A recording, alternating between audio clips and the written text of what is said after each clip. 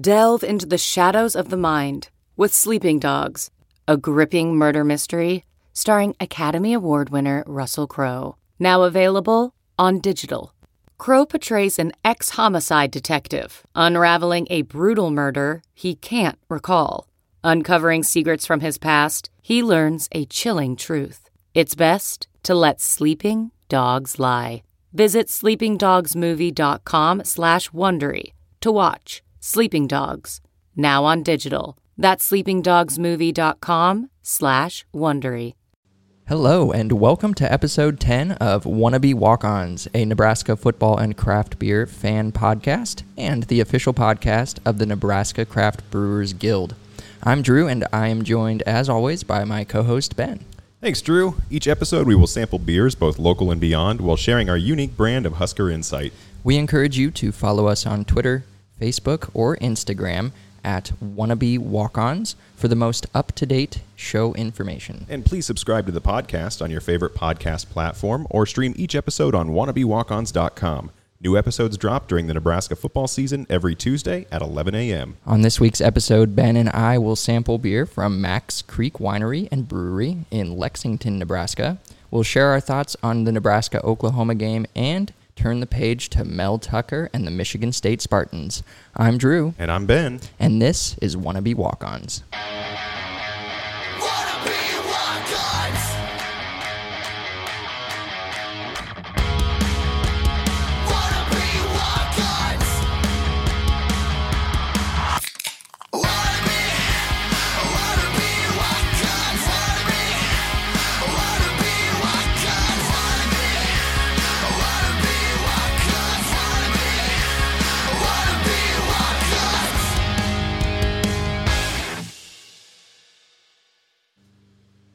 Well, here we are for episode 10. We are currently recording in my garage. We made it to double digits? We did. Wow, I didn't realize we were that deep. We're in That's the Double awesome. Digi Club. All right. We are in my garage, so if you hear my neighbor mowing the lawn, who rarely mows his lawn but chose to do so right at this moment, please forgive us. We've also got a fan because it's about 90 degrees outside, so we're just trying to keep ourselves cool while we have a couple of buds, sipping suds, and talking ball, as Drew said before we started recording.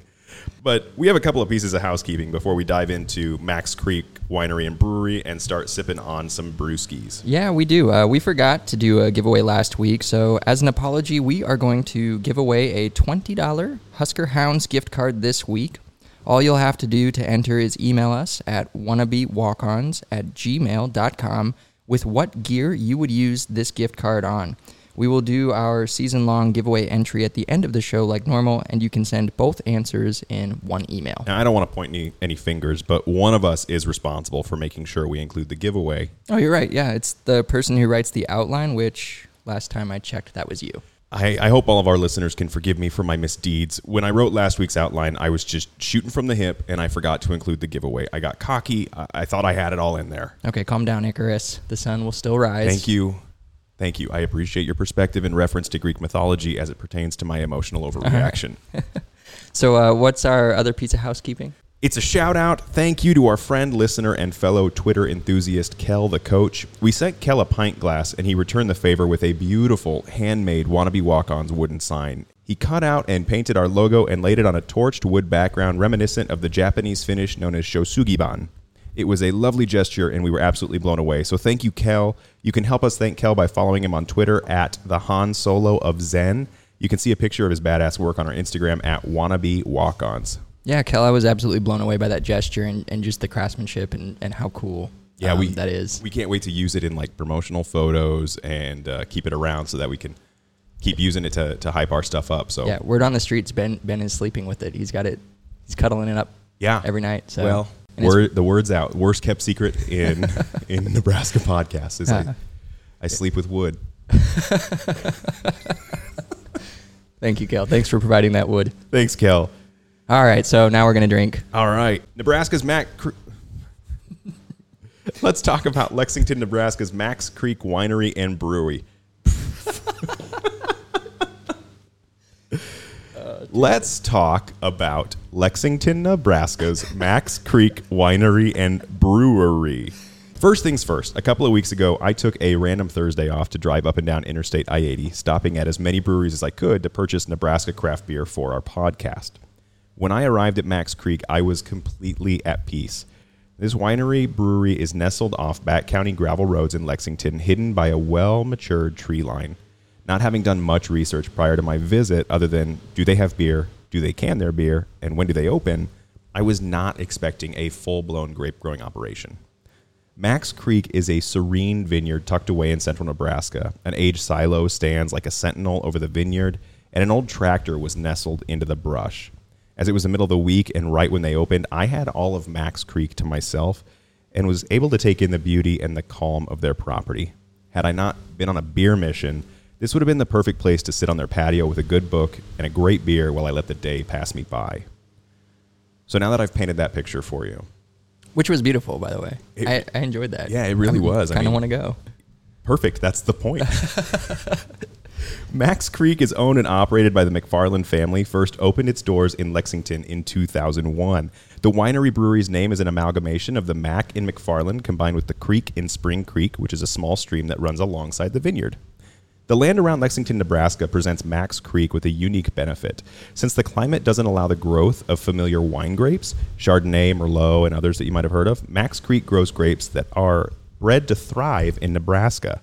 They believe it makes more sense to work with nature than against it. Because they grow grapes bred to be productive in Nebraska's extreme temperatures and short growing season, they're able to produce wines and flavors you won't find anywhere else. I have no doubt that if you've been in a grocery store or liquor store in Nebraska, you've definitely seen a bottle or two of Max Creek's wines. When doing my research, I immediately recognized Buzzard's Roost Blush. The bottle sports a cartoon vulture on the label and is Nebraska's most popular summer wine. The flavor profile is bursting with notes of kiwi, citrus, cherry, and lemonade. Max Creek is proud to operate as a sustainable winery, meaning they're constantly eliminating and minimizing the use of synthetic fertilizers, herbicides, and pesticides. In 2018, Max Creek Winery officially announced in the Lexington Clipper-Herald that they would begin the process of brewing and serving beer on site. The McFarland family said this was the next logical step for the winery, and I just have to say, when is beer not the next logical step? It's the first step for me in a lot of situations. It's the first, last, and only. Yeah. The family was quoted saying, "We have so many couples that we have heard from that one really enjoys wine and one not so much, and they'd rather have a beer." By adding craft beer to their menu, the McFarland family was doing, Drew, what you and I love so much about this podcast. They're continuing to support the community and create places where people feel welcome. The McFarland's plan was to begin serving beer on January 1st, 2019. Seth McFarland, the vineyard's winemaker, would also serve as the brewmaster. The McFarlands purchased their brewing equipment from the same company in Italy where they purchased their winemaking equipment, and with approval and a loan from the city of Lexington, they renovated their winery to include a new bar and beer taps for multiple beers. Everything was installed, ready to begin brewing, but on December 21st, 2018, the federal government shut down Max Creek and did not receive their license to brew. Drew, you recently purchased an entire new brewing system. Can you imagine if you had purchased all your new equipment, set it up in your garage, and then someone came by and just slapped you on the hand and said, "You cannot use this until I say so"? Mine came in a box from California. Theirs came from Italy. Yeah. And was hella more expensive than that. So, dang. Yeah, my jaw dropped when you read that. Yeah, so December 21st was their day of government shutdown, where the government did not give them their licenses because there was the government shutdown. Merry Christmas. Right. They were all set and ready to go to begin brewing on January 1st. And a Happy New Year. Right. Dang, man. It's like a kid waking up on Christmas morning and then, like, dad is full of eggnog from the night before and he just stomps your presents. It's like, no one gets Christmas. Oh, man. Well, we're drinking their beer, so something positive. Good news came to the McFarland family. So after 3 long months, Max Creek finally received all the necessary approvals from the federal, state, and local levels and began brewing. Hallelujah. And in April of 2019, Max Creek became a place where the beer flows like wine. Their initial offering included a Kolsch, Pale Ale, and English Mild, with their first IPA dropping a month later. What Seth likes most about brewing beer, in contrast to winemaking, is the ability to mix things up. He said, "I'm able to change things up and experiment with new ideas." He added, "The wine recipes are established and people have their favorites they don't want changed." You can find Max Creek wine across the state of Nebraska, and their beer can be found at their tasting room in Lexington. For more information on Max Creek, you can visit maxcreek.com. It sounds like Max Creek is just like a little slice of that Nebraska heaven that you just stumble upon. Yeah. It's cool that they are working to conserve and be a positive impact on their environment and their community. I'm really glad that Seth decided to branch out into the beer world. Yeah. I'd be interested to hear what sort of experience he had with brewing before that, or if he's just leaned entirely on his winemaking. I've got to imagine there's a lot of similarities between winemaking and beer making, and there might even be some things where you kind of get a mad scientist approach where it's like, well, we do this in wine. I wonder if we can do this with beer. Yeah, and like you said, you can vary things up with beer. You can really explore styles and do something different every time, especially if it's just if it's not what your company leans on, if it's not their first choice in what they're making. You can just have fun with it and play around and see what you come up with. Customers almost expect that, right? They want you to experiment. They want you to create new things. They want their old standby. They want to be able to go and have a pint of their favorite beer, but then they also want to be able to try and find something new and maybe find their new favorite beer. Yeah. So, Drew, what are we drinking from Max Creek today? All right. Yeah, we're sampling their IPA. This is just a 5% alcohol by volume IPA, and we don't have a ton of information on it. They brew beer, and you just kind of go and find out what they have on hand, and we came across this IPA. Mm-hmm. For me, I love IPAs. I really get behind the bitterness of the hops, and I'm enjoying this one. Yeah, it's a very hop-forward beer. It's also a very hop-ended beer. You know, you're going to taste the hop profile in this beer. As it opens up, and we've kind of set these in our glass, and they've come up a little bit in temperature, it's opening up with a little bit more fruit and a little bit more sweetness, I'm finding. But overall, if you're looking to taste a single hop and get a sense of what hop really tastes like, it's a really good foundational IPA to get familiar with what the standards and guidelines are going to be, and then where it can evolve from that. Yeah, and there's like a smoothness to this one too. Like the malt doesn't shine by any means in the sense that you're not going to pick out much of a flavor profile. Like it's just a backbone to support all those hops. But there is, to me at least, a smoothness to it that makes it drinkable. Mm-hmm. When you're putting down a lot of bitterness, sometimes it can be overwhelming. But if you can balance that bitterness with the malt, like they have here, that's how you find a good beer. Absolutely. So when you get a chance, check out Max Creek. They serve the beer out of their winery in Lexington, but you can find their wine all across the state as well. It's a beautiful place, like I said, to not just hurry up and grab a beer, but take an afternoon on a beautiful day and hang out there, enjoy their patio, enjoy a charcuterie board. If you have someone who likes wine, if you have someone who likes beer, it's a beautiful place just to relax and enjoy the kind of environment and landscape Nebraska can provide. Should we talk about some football now? Yes, we should. So Nebraska faced off this past weekend against the Oklahoma Sooners, the number 3 ranked Oklahoma Sooners, and the Huskers came up just short with a score of 23-16. Drew, what are your first impressions or your overall thoughts that you want to dive into first? I'm gonna give you a lot of words here. Okay. I'm gonna read something to you. Okay, I'm gonna cut every third word, so make sure it makes sense. This would be like a really fun puzzle. Yeah, it's a Mad Lib about how Drew feels. Because it took me a while to really hammer out how do I feel, because I didn't know. I felt a lot of things, and it was all over the map. A lot of optimism, a lot of peptimism. A lot of Pepto-Bismol. Yeah, I required Pepto just to get through a lot of the pain.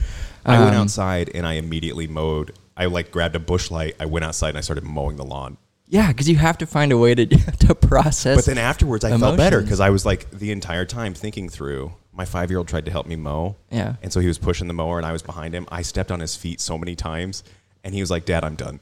That's like, that makes sense. All right. So what do you have? Okay. All right. Here's what I've got. So I want everyone, yourself included, Ben, to pretend like the Oklahoma game hasn't happened yet. Okay. Okay. It's minutes before kickoff, and I'm going to give you a choice. Okay. You can watch one of 2 games. Okay. Okay. First game. The Nebraska defense holds Lincoln Riley to his lowest scoring output as head coach of Oklahoma, and the lowest total the Sooners have put on the board since September 3 of 2016. Pressure forces Spencer Rattler to make some poor throws that Nebraska defenders get their hands on more than once. Not one single Oklahoma skill player has over 100 yards of offense. Adrian Martinez will complete over 75% of his throws, spreading the ball around so that 4 receivers have 3 or more receptions, and completing 6 explosive passing plays of 20 yards or more. He will throw only 1 interception on a forced 4th down throw, but otherwise he protects the ball. Nebraska will never trail by more than 2 scores during the game that they are expected to lose by more than 3 touchdowns, and they will only trail by 2 scores for half a quarter of game time. Each time Oklahoma expands their lead to these 2 scores, Nebraska's offense will respond with a touchdown. Connor Culp will drill a 51-yard field goal on the team's opening drive.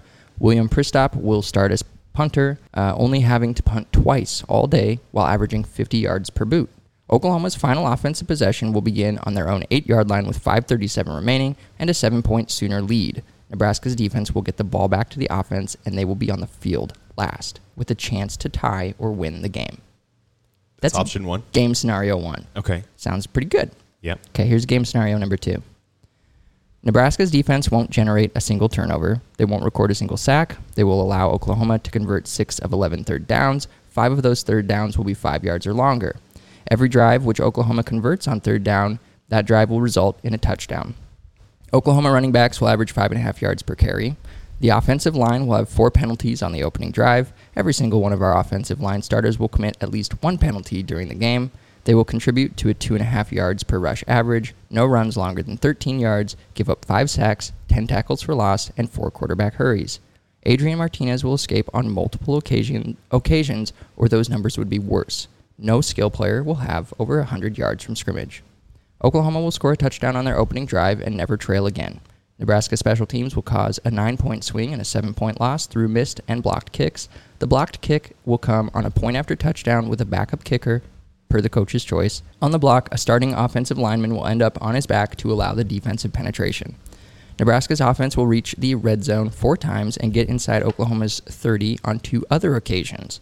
The results of those 6 trips will be 17 points, 2 missed field goals, and an interception.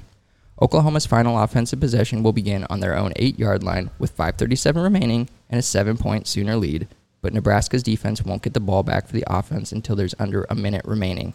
Oklahoma will flip the field so that Nebraska's final drive starts on its own 18 with 0 timeouts. The final drive will be 4 plays, 2 of which are sacks. You're going to take number 1, right? I'm going to take number 1, but I know what you did there. Uh-huh. I bet it didn't take long to figure out, but you still had to sit through it. I did. Sorry. The point is, yeah, both those games happened just together. Yeah. And so for me, this is all a matter of perspective. Mm-hmm. Are you focused on the positives, the good that we did there, hanging with the number 3 team on the road, or are you looking at all those negatives, those same bugaboos that have been killing this team for however many years? Yeah, I mean, that's the similar thought that I have, right, is we played one hell of a game. It was an incredible outing, and it's better than I think we both expected Nebraska to play against Oklahoma. Yeah. I did not expect Oklahoma to be held to as few points as they were. When it came down to Nebraska's defense, they showed that Fordham and Buffalo wasn't just the level of competition Nebraska was playing, it was the ability of this defense.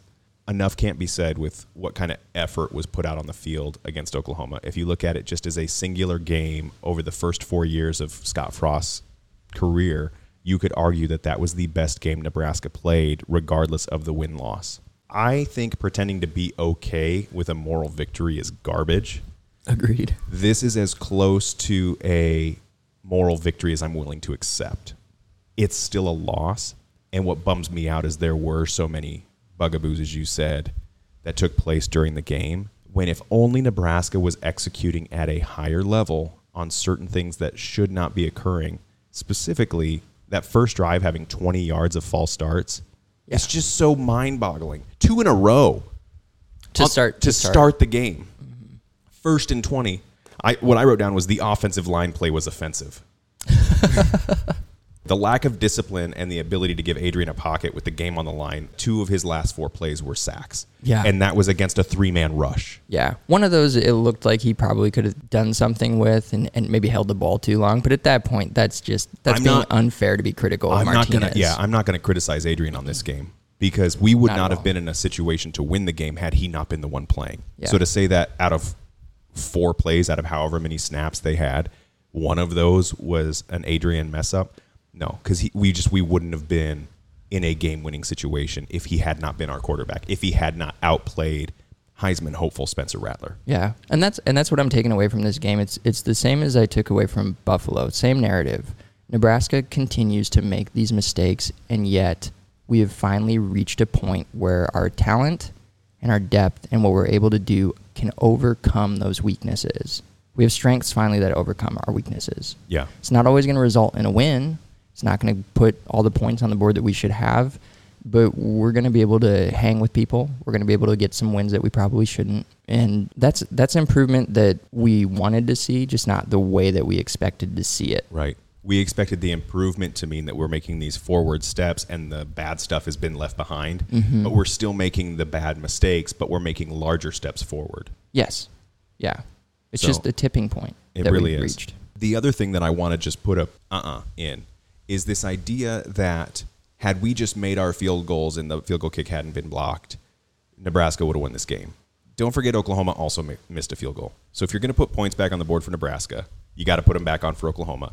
Yeah. And they have the talent to probably 9 times out of 10 make those field goals, whereas right now, 9 times out of 10, we're kind of missing those. Yep. And I want to get into that when we talk about special teams too. Sure. Well, let's start there. Let's start with special all right. teams. Let's do it. I want to talk about Connor Culp's first missed field goal, which was Nebraska's third drive. Okay, so prior to that kick, the O-line, they hold up on 3rd and 4, and Adrian finds Levi Falk for a 20-yard gain, and which was a great catch, right? Him Beautiful holding onto catch. that ball was incredible. So that gets him into Oklahoma territory. On the next play, Xavier Betts does this sort of end around where he goes and sets the block on the edge for Ramir Johnson. Johnson goes for 9 yards, and now we're set up at 2nd and 1. And at this point, we're feeling like, cool, like things are settling down. We're moving the ball. We're getting these little chunk plays. We're converting when we need to. And then 2nd and 1, just one guy fails to block on the right side of that line, and that whole play collapses. And Ramir Johnson has to sort of bubble out, and he goes for a 4-yard loss. Those 4 yards, if we hadn't lost him, if we just broke even on that play and then we make the incomplete pass on the 3rd down, and then we kick that field goal, Connor Culp makes that field goal. So you can't put all of this on the kicker. You can't, right? This is a team sport. It is a team effort. There are so many plays that go into every single outcome prior to those kicks. And so that's all I have to say about special teams is, yeah, it's suffering. Yeah. In a big way. There are some highlights and some good stuff going on there that they've improved on, but it's not entirely on one guy or one component of the team. And so, sorry, looking out of the corner of my garage, this guy literally never mows his lawn. It is overgrown. And so I apologize to, oh my God, and he's going to mow right along the side where we're talking. It's so loud. It's really loud. So loud. Hold on. I'm going to shut the garage door.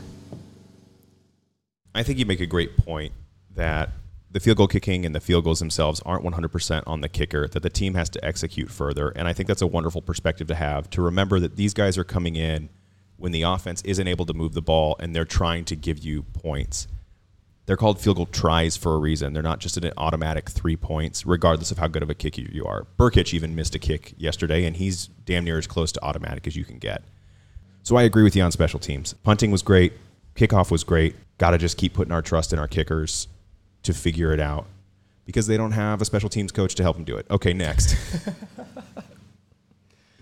So offense or defense, where do you want to go next? Let's go to offense next. I am in the optimistic camp when it comes to this offense. And I've pretty much said that all that I can say and thrown out everything that I can already. We all know that the offensive line is the weak link. But the fact is that they still are showing some success. They still have a defense that they can lean on when the offense is not clicking. And if we're one position group away from just all they have to do is be average. Be slightly below average. Don't be bad.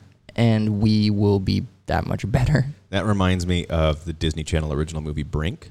Oh, does it? Yeah, it does. Where Andy Brinkler, the main skater, is on Team Pup and Suds, and he's having a rough go of it. And his sister comes up to him and just goes, "Skate better." And he goes, "Skate better? Skate better.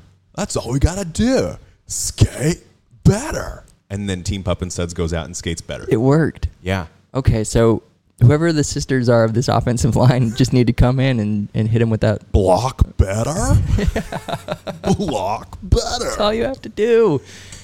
Speaking about the offensive line, I want to call out the all-star of the offensive line yesterday, Cam Beef Jergy Jurgens. That second penalty he got for blocking downfield was bullshit. That is what the pipeline should be. That is the type of aggression they should play with. They should finish those plays out. He's emerging as a leader on that line. And when Nebraska goes out, like when they did in the second half and they started running power and they were pushing Oklahoma, they got to do more of that, because clearly that's where the line gels, where they can move as a unit. Cam was pulling around and hitting blocks. He was downfield. He was aggressive.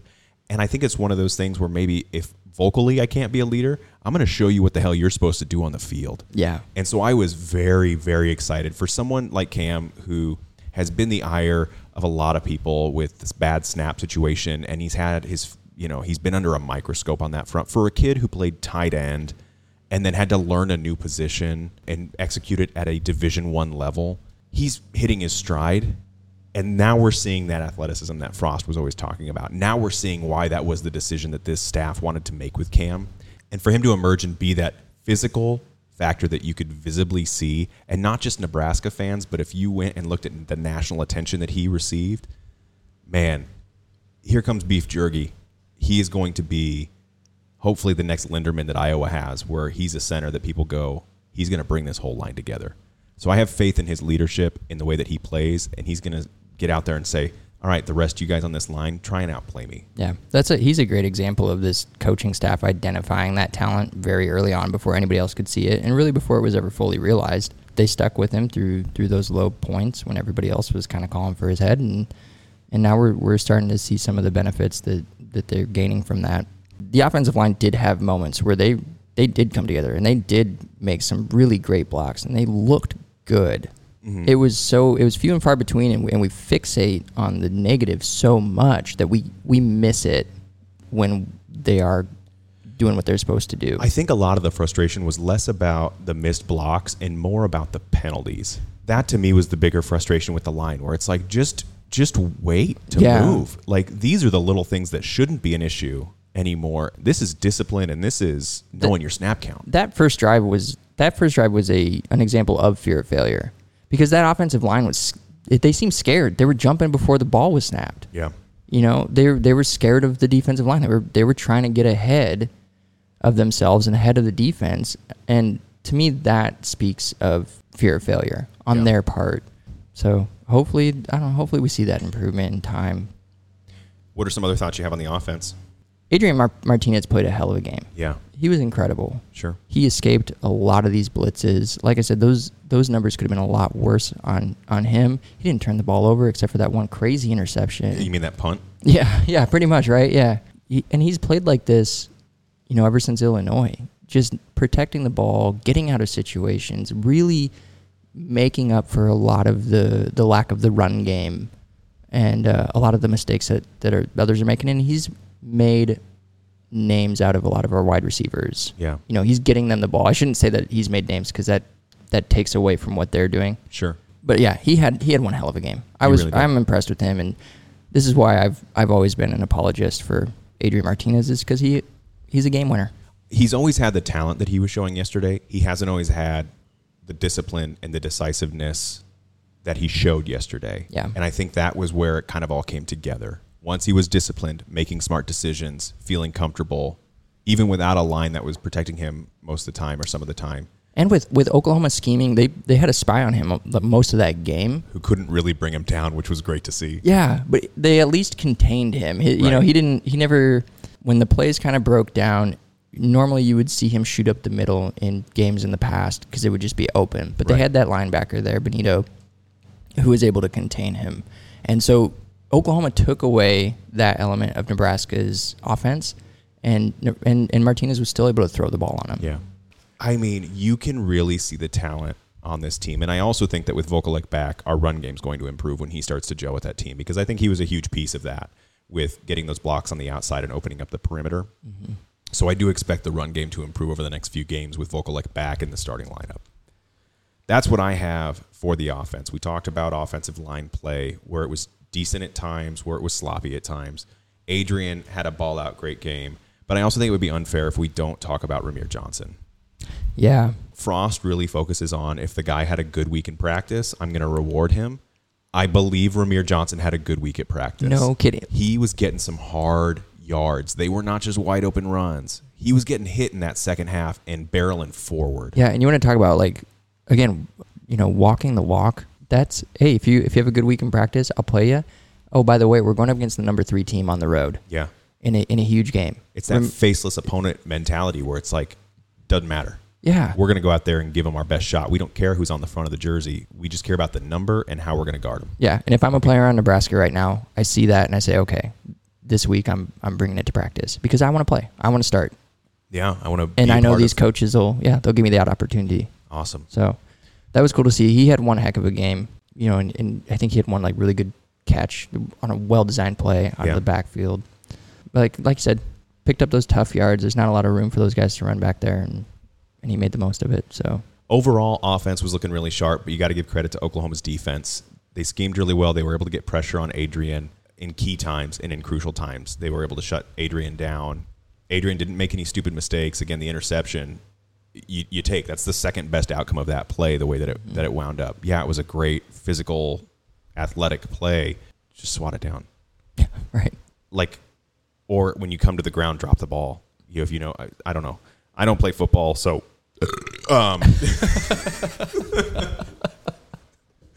so don't take it from me. But oh man, all right.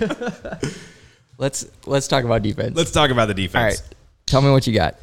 So after Fordham, I thought, okay, show me a better opponent. After Buffalo, I thought it might be a fluke. After Oklahoma, it ain't a fluke. Luke Reimer ain't a fluke. Heinrich ain't a fluke. Doman ain't a fluke. Nelson ain't a fluke. Daniels ain't a fluke. Stilley ain't a fluke. Robinson ain't a fluke. Our cornerbacks, our safeties, it ain't a fluke. This is a good defense, period. What do you think? Succinct. Yeah, I agree. That's exactly where I was with them. I just wanted them to prove it against a quality opponent, and they did that. Yeah. So not only that, but the coaching on the defense was very solid. Schematically, they knew how to take away Spencer Rattler. They knew how to keep the big plays. They kept everyone in front of them. They didn't let him go yard. They didn't let him, 20-yard plus chunk plays, anything like that. What I like most about this defense is not only were they great, but they have certain things that they do need to work on, and I trust that they will. Yeah. This team seems to have the mentality of not good enough. Cool, you as fans enjoyed us shutting down Oklahoma's offense. Well, we lost. Not good enough. Right. And the defense, I think what they're going to focus on this week is going to be the third downs. Sure. That was one of the things that I just noted throughout the game and then went back and looked at it afterwards. They were 6 for 11, Oklahoma was, converting third downs, and 5 of those 6 were 5 yards longer. Nebraska's defense put Oklahoma in tough third down situations throughout the game, and Oklahoma's offense answered. Right.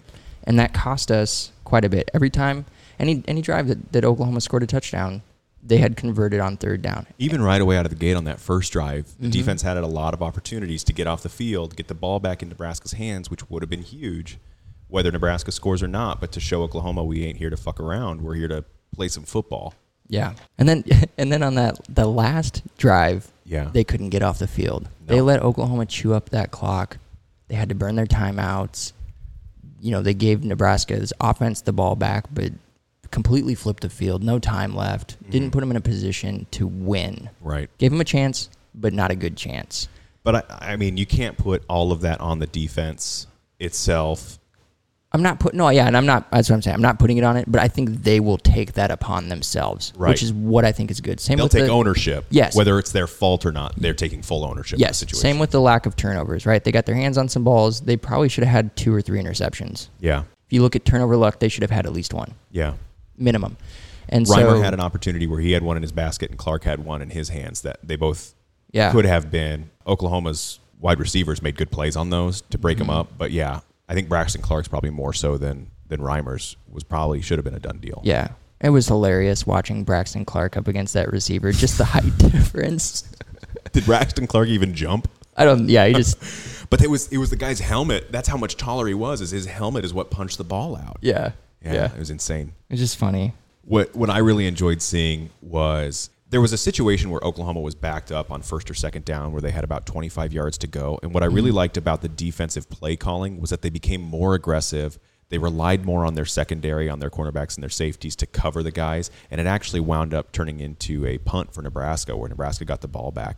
I liked seeing the defensive adjustments taking place play by play as opposed to how is our defense going to adjust after half. You felt like they had a game plan, and then they situationally were prepared for each situation that arose in the game. And so shout out, props to Chins for getting this team not only ready to shut down one of the best offenses in the country, but also be ready in every single situation to make sure that this team succeeded. You cannot point the finger at the defense and say they did not give Nebraska a chance to win, which is everything you can ask for your defense. Yeah. I'm going to use that as an opportunity then to transition into MVP talk. Cool. Let's do it. Because Coach Chins is my guy. The stat I have to back that up is it goes 82, 45, 34, 31. That's the FPI's defensive efficiency rating each year that Shenander has been here. Just a huge jump and then just steady improvement.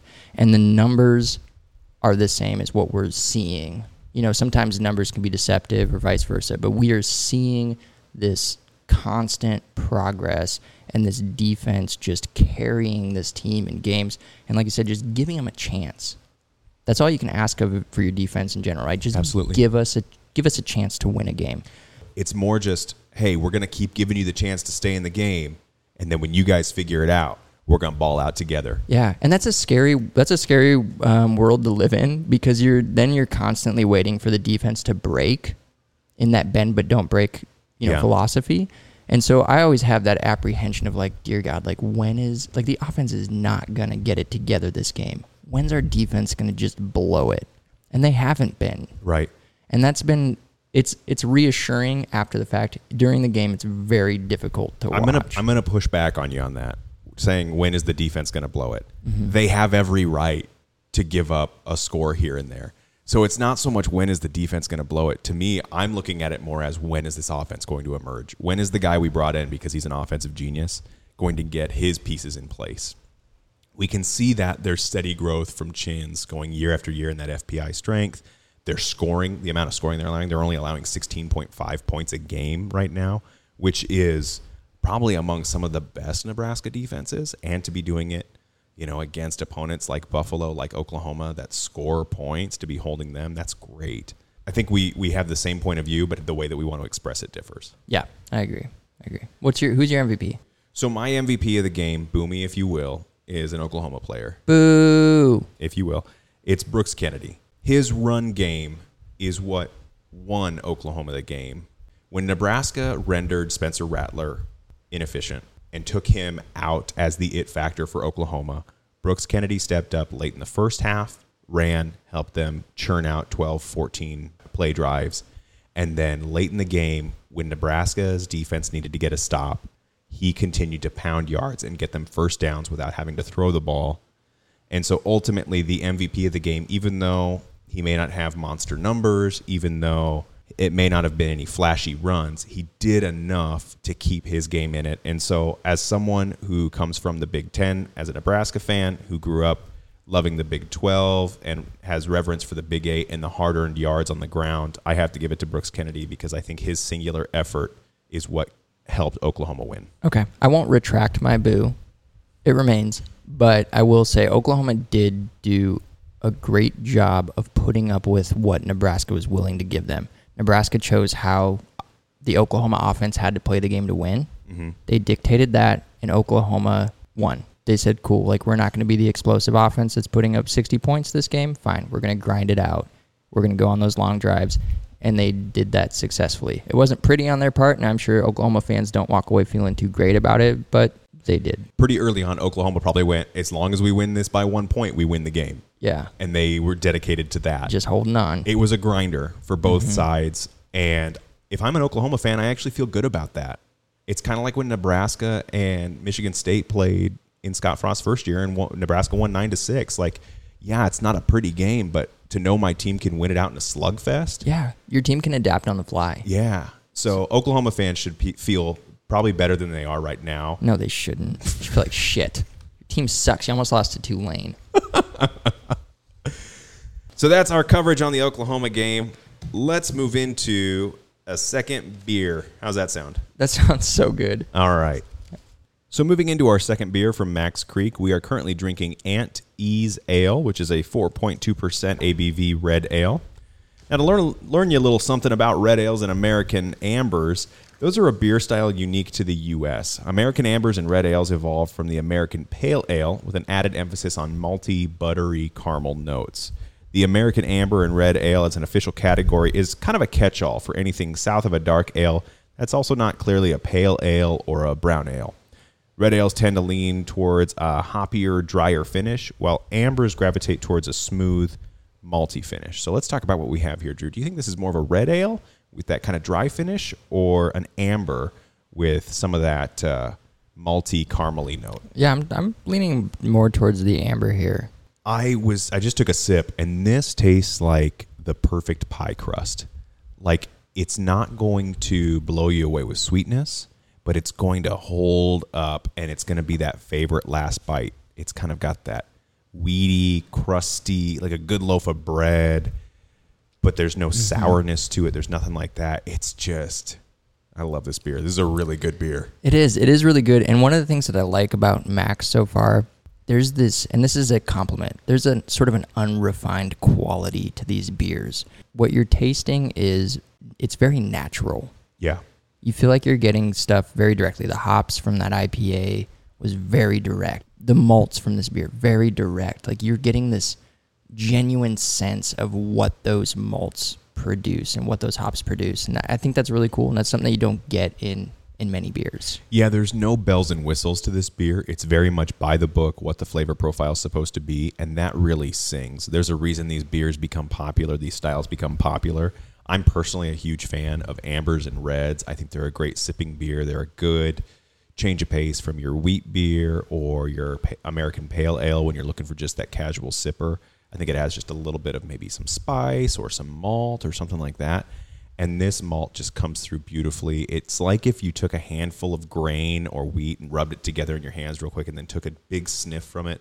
You get some of those woody notes, some of those bready notes, some of those sugars coming through without it being too sweet. Everything's well balanced, and you get a sense of the ingredients that are being used. Yeah, and that's the thing with an amber ale or styles like this, is they can get a little carried away with those grains. Their caramel and crystal malts can get overpowering. They can take away from the beer. But this one, just, like you said, just very well balanced and pleasant to drink, and it's just a good representation of the style. Yeah, what a lovely beer, and what a great experience getting to test out Max Creek. I cannot recommend getting out to that space in Lexington and just kicking back and enjoying everything, walking the vineyard.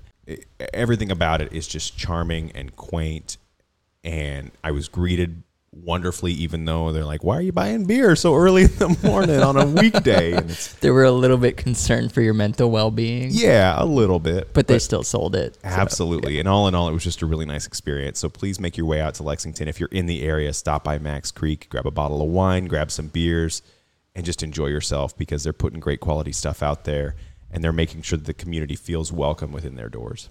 All right, before we move on to Michigan State, we want to take a quick moment to talk about our show partner, the Nebraska Craft Brewers Guild.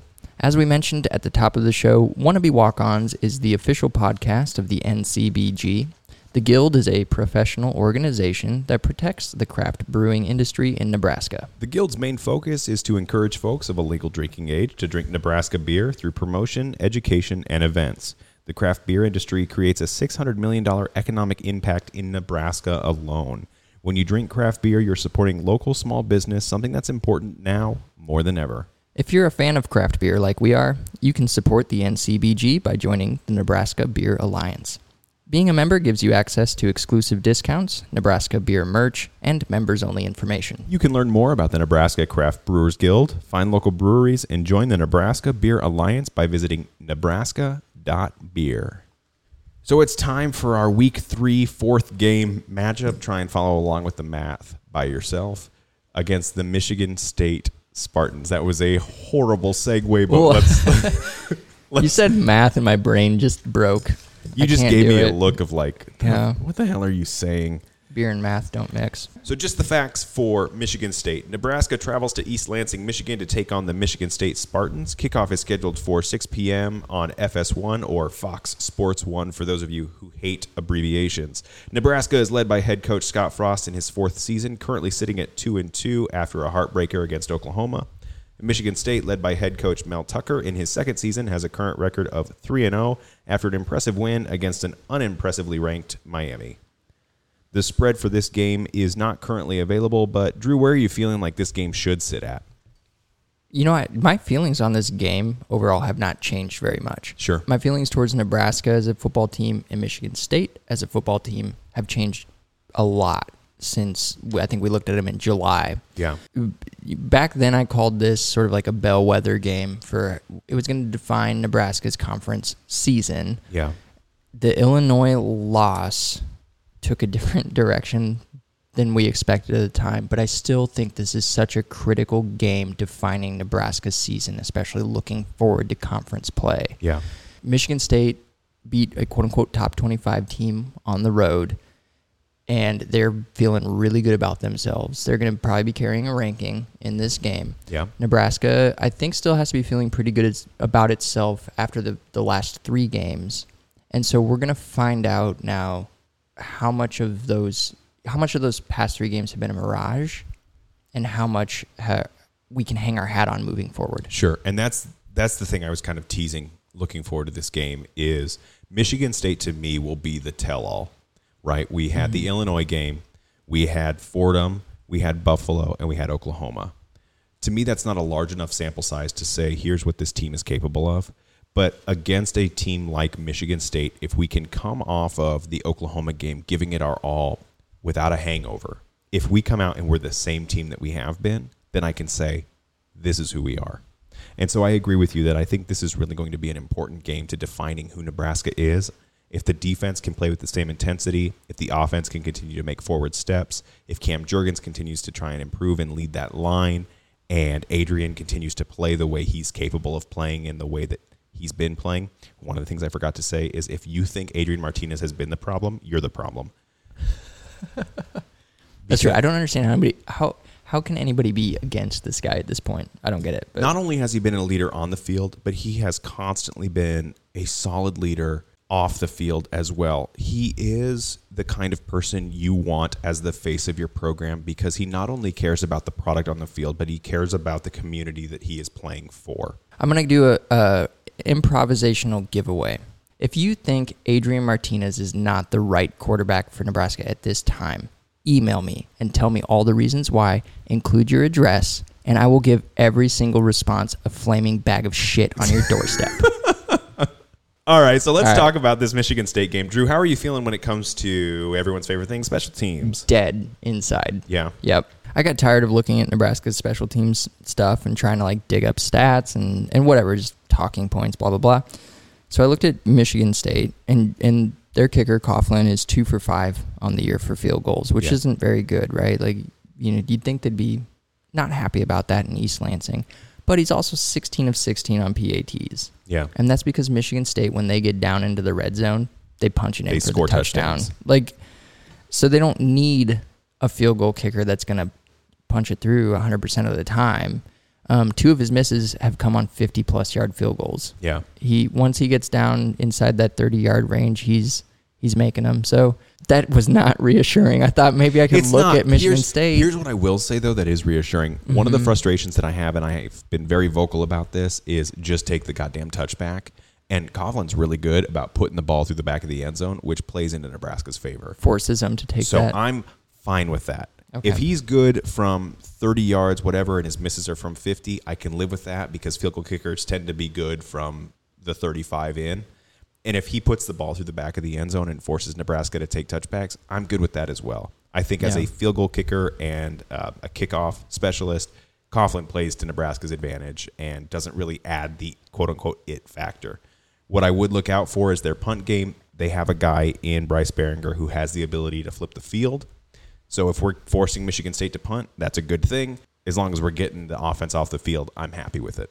Fair enough. Let's move on. Okay. I'm tired of special teams. Okay.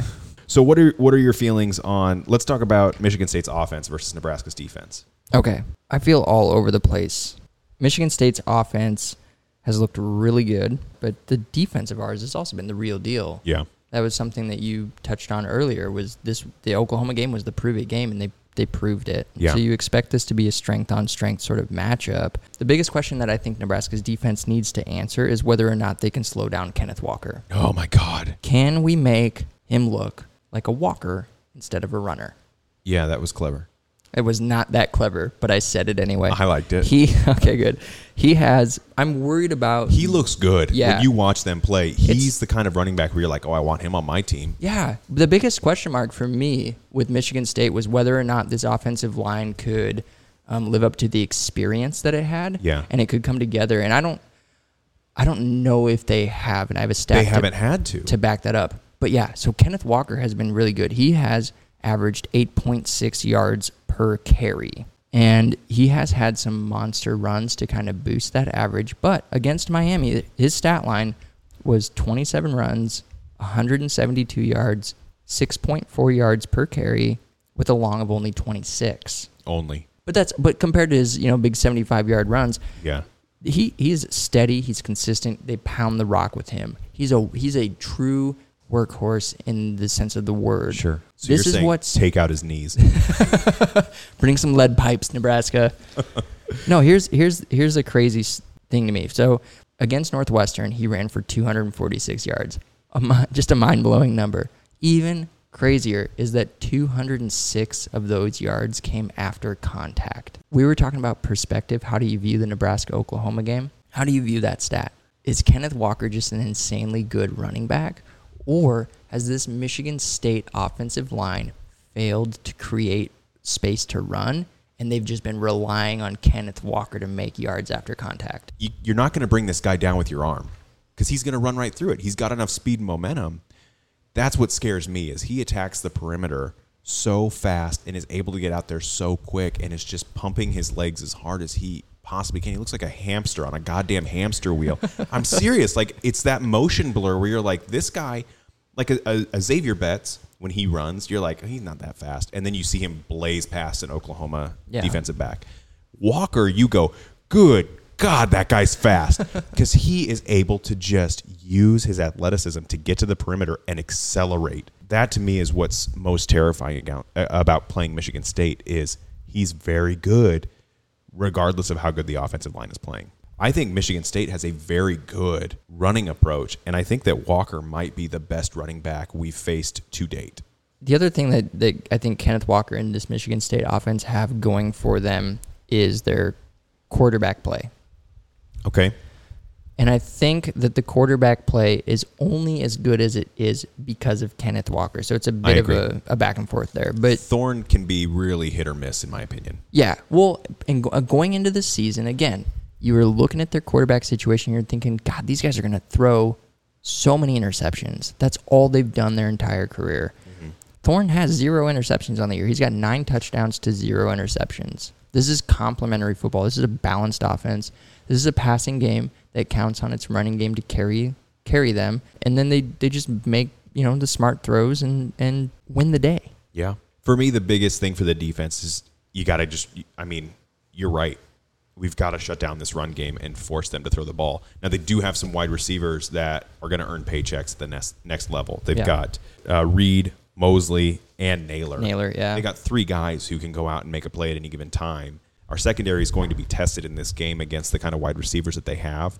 But if you can shut that run game down and make Thorne into a passing quarterback, that's when I think we can take advantage of this team. Yeah, that's where it starts. Shut down Walker, force him to throw the ball, and we have a secondary that can handle this offense. We have a secondary that can handle this quarterback and these receivers. Like you said, it is a very complementary and very balanced offense. So you got to take one of those things away, and Walker will just kick your ass if you don't take him out of the game. Yeah. I'm scared of that. I am scared of that aspect of the game. So let's move away from that. Let's talk about our offense. Sure. Tell me your feelies.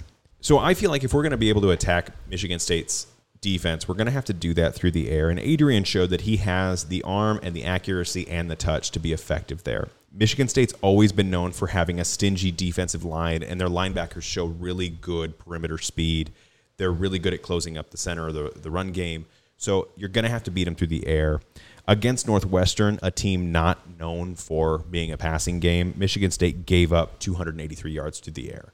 So Nebraska's going to have opportunities, especially with guys like Toure, Manning, Betts, Allen, Vokolek, maybe Martin being back, Lewer, Falk, all these names that we know have great hands and are able to go up and make big plays against a secondary like an Oklahoma secondary. That's a great secondary.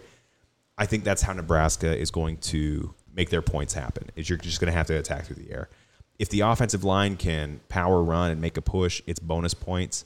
But this is going to come down, I think, to Adrian's arm and trying to establish that pass game while balancing it with the run as best they can. Yeah, I'm right there with you. I agree that Nebraska's going to have to be able to attack Michigan State through the air. And that's fine for Nebraska because we know that they can't run the ball. They're not going to sit here and pound it for 4, 5, 6 yards a carry. Miami against Michigan State had to do that same thing. They had to attack Michigan State through the air. And so Derek King, Miami's quarterback, he actually ended up setting single-game records for Miami with 38 completed passes on 59 attempts, which is insane. He also only amassed 7 yards on 12 carries.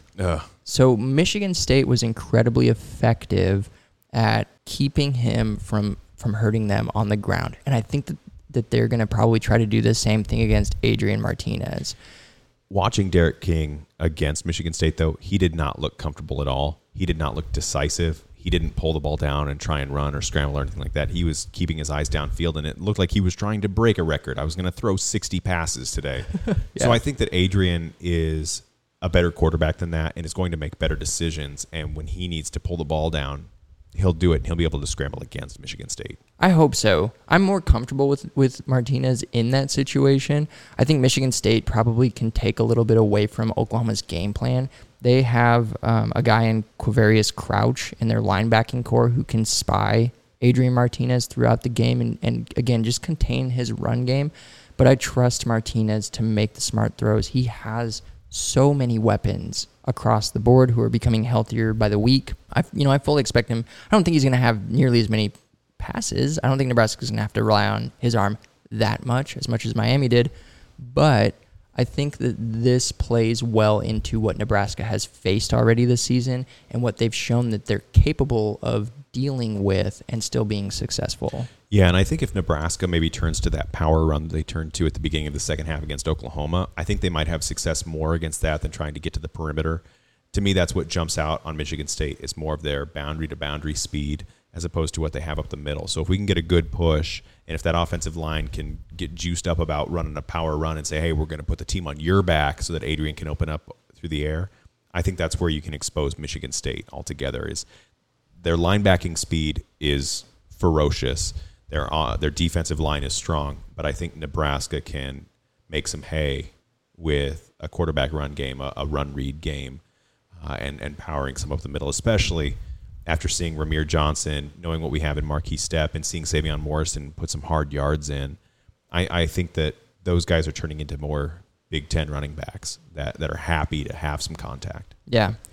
So to me, this feels like a put-up-or-shut-up moment for Nebraska, that I feel like if Nebraska wins this, the sky's the limit. There's no one left on the schedule they can't beat or be competitive against. I'm excited. I'm excited for this game. Not because I necessarily feel confident in a victory, but I'm just excited to see this team play against Michigan State. It is now time for this week's Sportsman Sip. Before we reveal our predictions, we'd like to raise a glass to our opponent and sample a beer local to their university. This week we are drinking M43, a New England IPA from Old Nation Brewing Company in Williamston, Michigan, in honor of the Michigan State Spartans. M43 registers at 6.8% ABV and prominently features a combination of Calypso, Simcoe, Citra, and Amarillo hops. M43's hop bitterness is not particularly intense, which leads to a very drinkable New England IPA even non-IPA fans love. The haze in this hazy is not from yeast, but rather from an interplay of lipids from the malted oat and oils and acids which naturally occur in the hand-selected dry hops. I knew exactly what you meant by lipids from malted oat, so long as there's no further questions on the matter. That's where science comes into play with beer. Yeah. Yeah. I just want to say real quick, this is one of the best hazy IPAs I've ever had.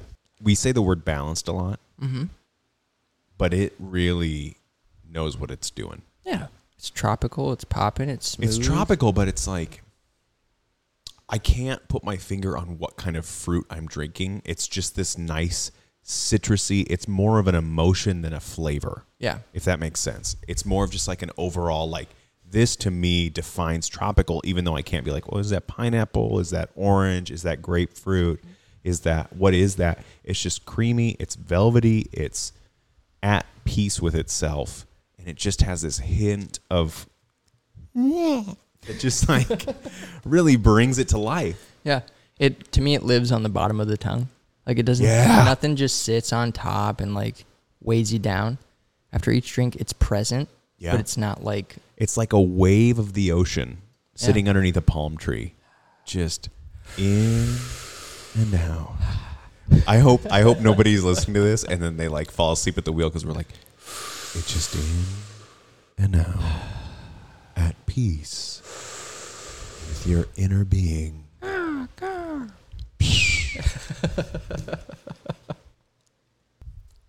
So if you're traveling to the game and flying in through Detroit, Old Nation Brewery in Williamston is on your way into East Lansing. Stop in and let them know you want to try a pint of M83 or any of their delicious beers. And if the game doesn't go our way, which it will, don't worry, they're also on the way out of town. So cheers to Old Nation Brewery and cheers to the Spartans of Michigan State. Cheers. All right, Drew, now it's time for our game predictions. Do you want to go first or second? I'm going to hit you with mine first. Okay, so your too early prediction had Nebraska winning 27-20. Okay. So let's hear your prediction now that we're in season. All right. Like I said, I didn't go too far off from where I was before. Twice in 3 games this year, Michigan State has scored a 75-yard touchdown on the very first play of the game. An impressive feat, to say the least, but this week they are about to get a taste of their own medicine. Nebraska loses the coin toss and gets stuck with the ball to open the game. The opening kickoff sails through the end zone, and Nebraska lines up to start the game on their own 25. Ramir Johnson stands at Martinez's hip, twin tight ends anchor the line, and Samori Toure goes into motion. The defense bites on the fake handoff to Johnson, and Martinez flips the ball to Xavier Betts on the end around. Just like that, the East Lansing crowd goes silent as they find their team in a 7-0 hole. But when Nebraska and Michigan State meet, they don't step into a circus ring with high-flying acts. This is a boxing ring, and these teams are going to trade punches.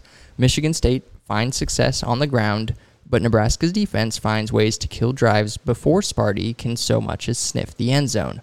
Halftime arrives with the Huskers leading 14-6. Husker fans might like to skip the third quarter most games, and Saturday night is no different. Michigan State's offense continues to grind, punching holes in the defensive line and taking shots when available. They open the second half with a touchdown pass to Jalen Speedy Naylor. A Nebraska turnover leads to another touchdown, this one a short tote by Kenneth Walker. Mel Tucker goes for 2 and gets it, putting the Spartans up 21-14 headed into the fourth quarter. The last time Tucker faced the Cornhuskers, he was head coach of the Buffaloes, and the two teams combined for a whopping 38 points down the home stretch. Don't expect history to repeat itself. This slugfest continues with Nebraska finding pay dirt late, a 6-yard Austin Allen snag on a corner route. With the teams knotted at 21 apiece and 3 minutes left on the board, Deontay Williams comes up with his 3rd interception of the year, returning the ball to Spartan territory. Nebraska bleeds the clock and claws forward on some tough yards. Connor Culp writes a redemption story with a single swing of his leg. A 41-yarder as time expires, and Culp goes from buried in the annals of Husker history to buried under his teammates in a Little League-esque dog pile. Nebraska pulls off its 5th road win of the Frost era, a 24-21 nail-biter. What I have done to myself more and more with this is I've made it more challenging to read game predictions after drinking a lot of beer in a short amount of time. It's like a self-challenge. Yeah. And I'm failing so miserably. Yeah, so everyone out there listening, write 1 page of how you think this game's going to go. slam back 3 beers in a short amount of time, and then try and read it on a microphone knowing that hundreds of people are listening to you as you speak. Yeah, no pressure. It's cool. It's a lot of fun in the moment, but it's hard as hell. One of the things I want to point out from your prediction, when you talked about Michigan State scoring on 75-yard plays out of the gate, they ran a flea flicker against Youngstown State to open the game, which is like... That is a pretty low blow. At that time, though, they didn't know who they were. They didn't know they were going to go in and, roll against Miami. But they knew it was Youngstown State. Yeah. Mel Tucker's not afraid. He's got that, I don't give a shit who you are. We're going to do whatever it takes, and we're going to run up that score, and we're going to put up points on the board. So just be ready, because here it comes. Yeah. All right. What's your prediction, Ben? Yeah, so before the season started, I was at 31-23 Nebraska. Here's my prediction. A fucking bloodbath.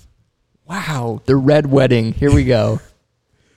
Here we have 2 teams with reputations to maintain.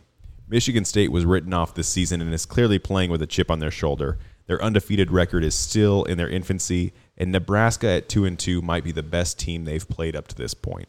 The Huskers looked impressive against a top 5 team on a national stage for the first time since my children were born, and will be out to prove it wasn't a fluke. Last week, neither team had anything to lose. This week, everything is on the line. Am I going to call my shot and describe specific plays? No, that's not a jab against Drew. That's just how this is playing out. Am I going to predict a hard-fought slugfest where fans are just as exhausted as the players after the game? Yes. Nebraska's defense have held teams to an average of 16.5 points per game over the past 4. Michigan State gives up just over 17. All it takes is one big play for this game to be blown wide open. Michigan State may have a stable of 3 studs at wide receiver and 2 bad men at running back. What they don't have is Adrian Martinez at quarterback. After a week where he looked better than the Heisman frontrunner, I'd put my money on Adrian. The Huskers upset the Spartans on their home field and returned the favor for Mel Tucker, beating Nebraska in Lincoln when he was the head coach of the Colorado Buffaloes. 24-17 Nebraska. That's all I need to say. Boom. That's how I feel. I mean, this is the game where Nebraska proves that it's not a fluke. I know I've said that like 3 times now, but you're playing against an old rival in Oklahoma, so you're motivated to go out and show that you're worthwhile, to show that leaving the Big 12 wasn't a mistake. There's a lot on the line, even though Nebraska was playing with nothing to lose. But when you come back into league play, this is where it really defines the kind of teams you're going to be put up against. And so if we can hold our own and get the win against a Michigan State team that's 3-0, that's the hot team that everyone's saying, oh, they might wind up in the Big Ten championship because Ohio State ain't looking like shit right now. If Nebraska can pull off a win here, it'll be against a top 25 team. And after that, the sky's the limit. Yeah. And I think Michigan State really defines this game for Nebraska, just based on the way that Michigan State has played and how they've impressed people. I think that last year their record doesn't indicate how good of a team they were, and this year it finally does. These first 3 games, too, are a credit to Mel Tucker. When he got hired on after only a year at Colorado, I was like, well, that's kind of is he really that good of a coach? I mean, that's kind of a surprising hire. But then you start to see like, okay, no, he knows what he's doing. And this would be a good win not only for the Nebraska players, but also for Nebraska's coaching staff. Yeah. All right. Before we say goodbye, we want to give you another chance to win our season-long prize package, something we almost never forget to do, including a game-used Nebraska football and local brewery swag. I'm sorry. You should be. For this week's entry, email wannabewalkons@gmail.com with a score prediction of your very own. Remember, there's only one episode. Remember, there's only one episode left. We're done. This is it. This is it. Hope you enjoyed it. We had a good run. It was almost fun while it lasted. Remember, only one entry per episode, and you don't have to be correct to win. If you're a new listener or haven't entered for our earlier episodes, you can do so until we give the prize away. Just make sure to include your first and last name in your email entry. If you also want to enter into our 1-week giveaway, include what piece of Husker gear you'd buy with a $20 gift card to Husker Hounds. Well, that does it for this week. We want to thank everyone who tuned in to this week's episode. If you have anyone who you think would enjoy a listen, we would truly appreciate your recommendation. Don't forget to follow us on social media at Wannabe Walk-Ons and subscribe to the podcast on your favorite podcast platform. Remember to do your part. Drink local beer wherever you are. You can find more information on Max Creek Winery and Brewery by visiting maxcreek.com. If you have any breweries you would like us to sample on the show, visit wannabewalkons.com to submit your recommendation. Tune in next week as we relax while sipping beer from Lazy Horse in Ohiowa, Nebraska, react to the Michigan State game, and preview Northwestern. Thanks for listening, and as always, drink Big Red. Drink Big Red.